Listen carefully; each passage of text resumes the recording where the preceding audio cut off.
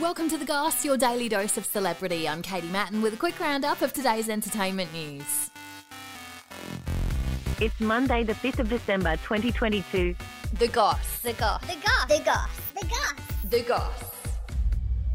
Britney Spears has confused followers after posting about her sister Jamie Lynn, saying she's brave and inspiring. I mean, this is my freaking big sister before any of this bullshit.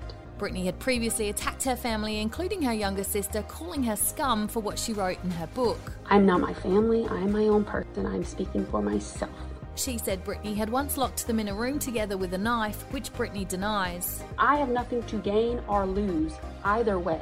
She began the post by saying, "It's my birthday today, but I'm thinking about you," with 2 photos of Jamie Lynn. She's openly accused her family of conservatorship abuse, saying they weren't there for her when she needed them. I don't owe these people anything.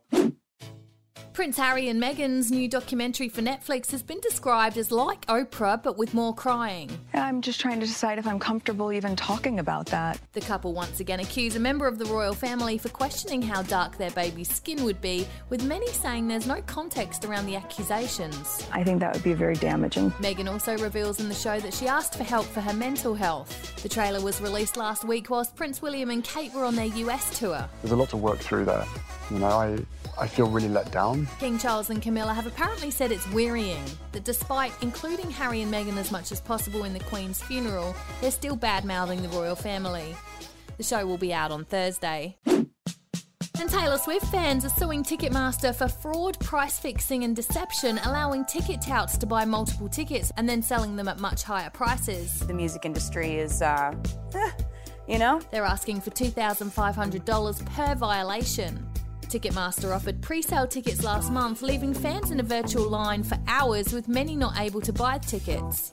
Taylor spoke out, saying, "It really pisses me off that people felt like they went through several bear attacks to get them. I've been wronged." 2.4 million tickets were sold in the pre-sale, and Ticketmaster have issued an apology.